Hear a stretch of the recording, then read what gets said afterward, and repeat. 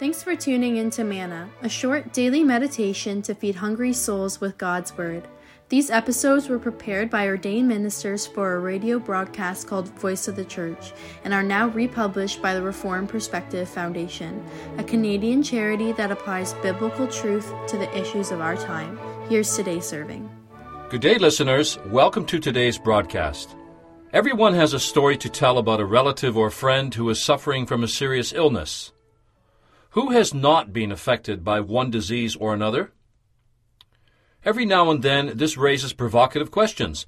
Some will ask, is illness a direct punishment from God because of a specific sin or a lack of faith? Moreover, is it possible that a stronger faith would cause a miracle to take away illness? It is common to hear the notion that an illness such as cancer is directly caused by a lack of faith or a particular sin. In fact, faithful members of the church who are struck by illness or tragedy often wonder aloud whether this thing happened to them because they are less deserving than others. To say such a thing, or to teach this to others, is a blow which causes untold emotional and spiritual agony. Imagine living with cancer, or to have a loved one dying of cancer, and to be told, "This is what you deserve." Imagine hearing the comment, "I wonder what you did to deserve this." It is, of course, undeniable that certain actions can result in devastating consequences. Someone who smokes for years has nothing to be surprised about when he comes down with lung cancer. Someone who abuses alcohol can damage his liver. Someone who drives recklessly on slippery roads has no one to blame but himself when he gets into an accident and hurts himself. However, to link every disease or affliction to a specific sin or a lack of faith is totally unbiblical. We may think of a dialogue between Jesus Christ and his disciples in John chapter 9, the verses 1 to 3. And there we read, "As he went along," that is Jesus, "he saw a man blind from birth. His disciples asked him, 'Rabbi, who sinned, this man or his parents, that he was born blind?' 'Neither this man nor his parents sinned,' said Jesus, 'but this happened so that the work of God might be displayed in his life.'" If there was ever a time that Jesus Christ wanted to affirm that there is a direct link between a specific sin and disease, then this was that moment. However, Jesus Christ wants no part in that kind of thinking. The man's blindness was not about the result of specific sin, but would be used for the glory of God. This illness had a reason, but it was not punishment for sin. We may also think of other examples in Scripture. Job suffered horrendously. However, we are well informed that behind this suffering was Satan's attempt to make Job curse God while God was testing him. Think also of the great heroes of faith found in Hebrews 11. How these men and women suffered, and yet they are not counted as men and women who are weak in faith, who deserve to be punished. They are heroes of faith. And furthermore, how are we to understand the amazing words of James 1, the verses 2 and 3, which say, "Consider it pure joy, my brothers, whenever you face trials of many kinds, because you know that the testing of your faith develops perseverance." The point is not that people suffer trials and tribulations because of a sin they committed. It is a matter of testing and strengthening faith. As difficult as this may seem, we should rejoice. We should consider it pure joy when God brings trials into our lives. And besides the clear reason that God uses diseases and afflictions to strengthen faith, the question still needs to be asked, how did such things come into our world? And the answer to that is very clear.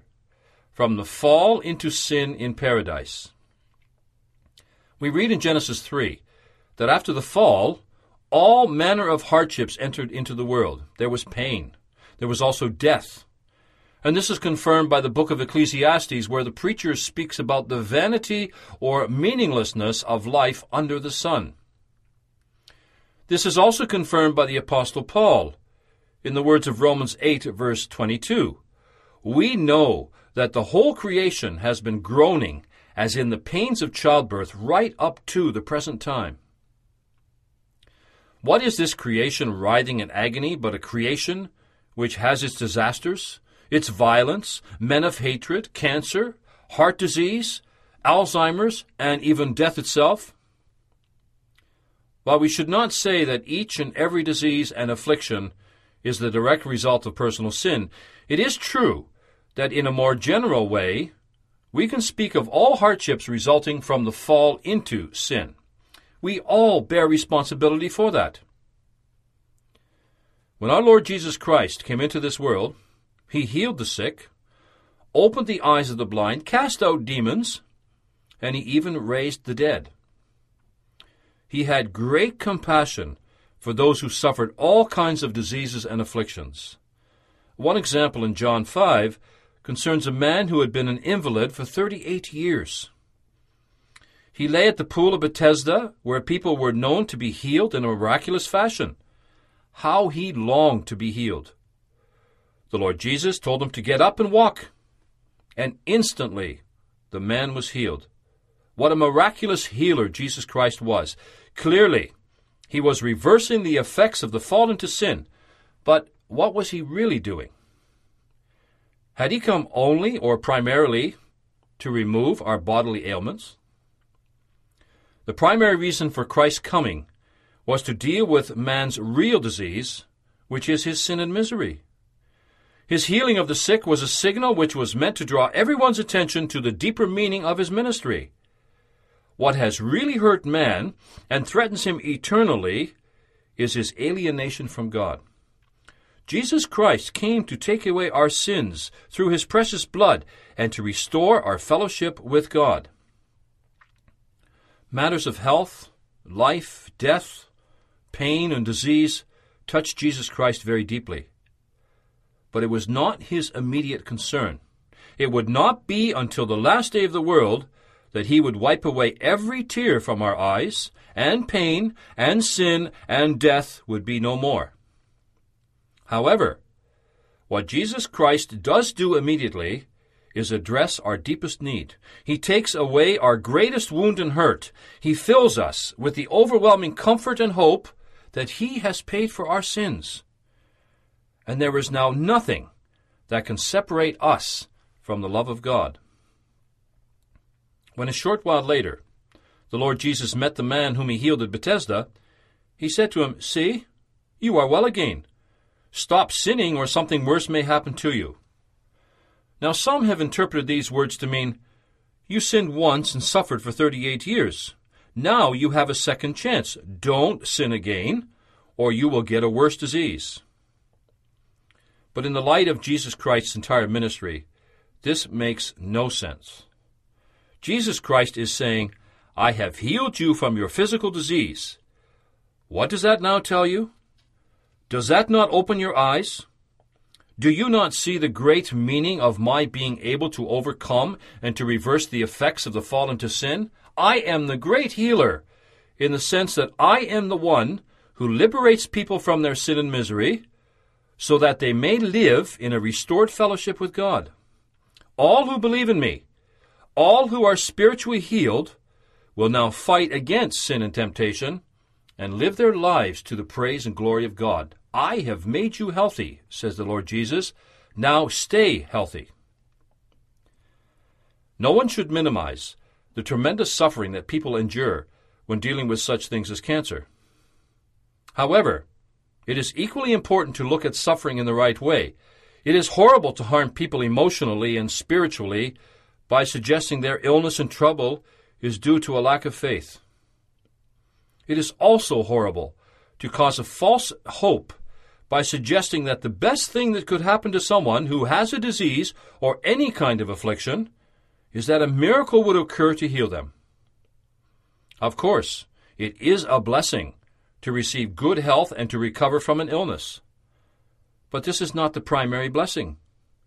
The primary blessing is knowing that Jesus Christ has died for our sins and restored us to fellowship with God. This is a blessing that gives us comfort in the good times and the bad, in life and in death. In fact, as James 1 teaches us, trials and tribulations have the positive benefit of testing and strengthening our faith. I've been allowed to see this firsthand many times, as I have spent time with seriously ill people, including people who eventually died of their illness.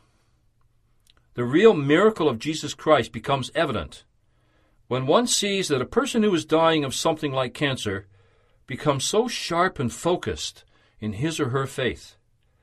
The things of this world become relatively unimportant, and even the cancer becomes unimportant.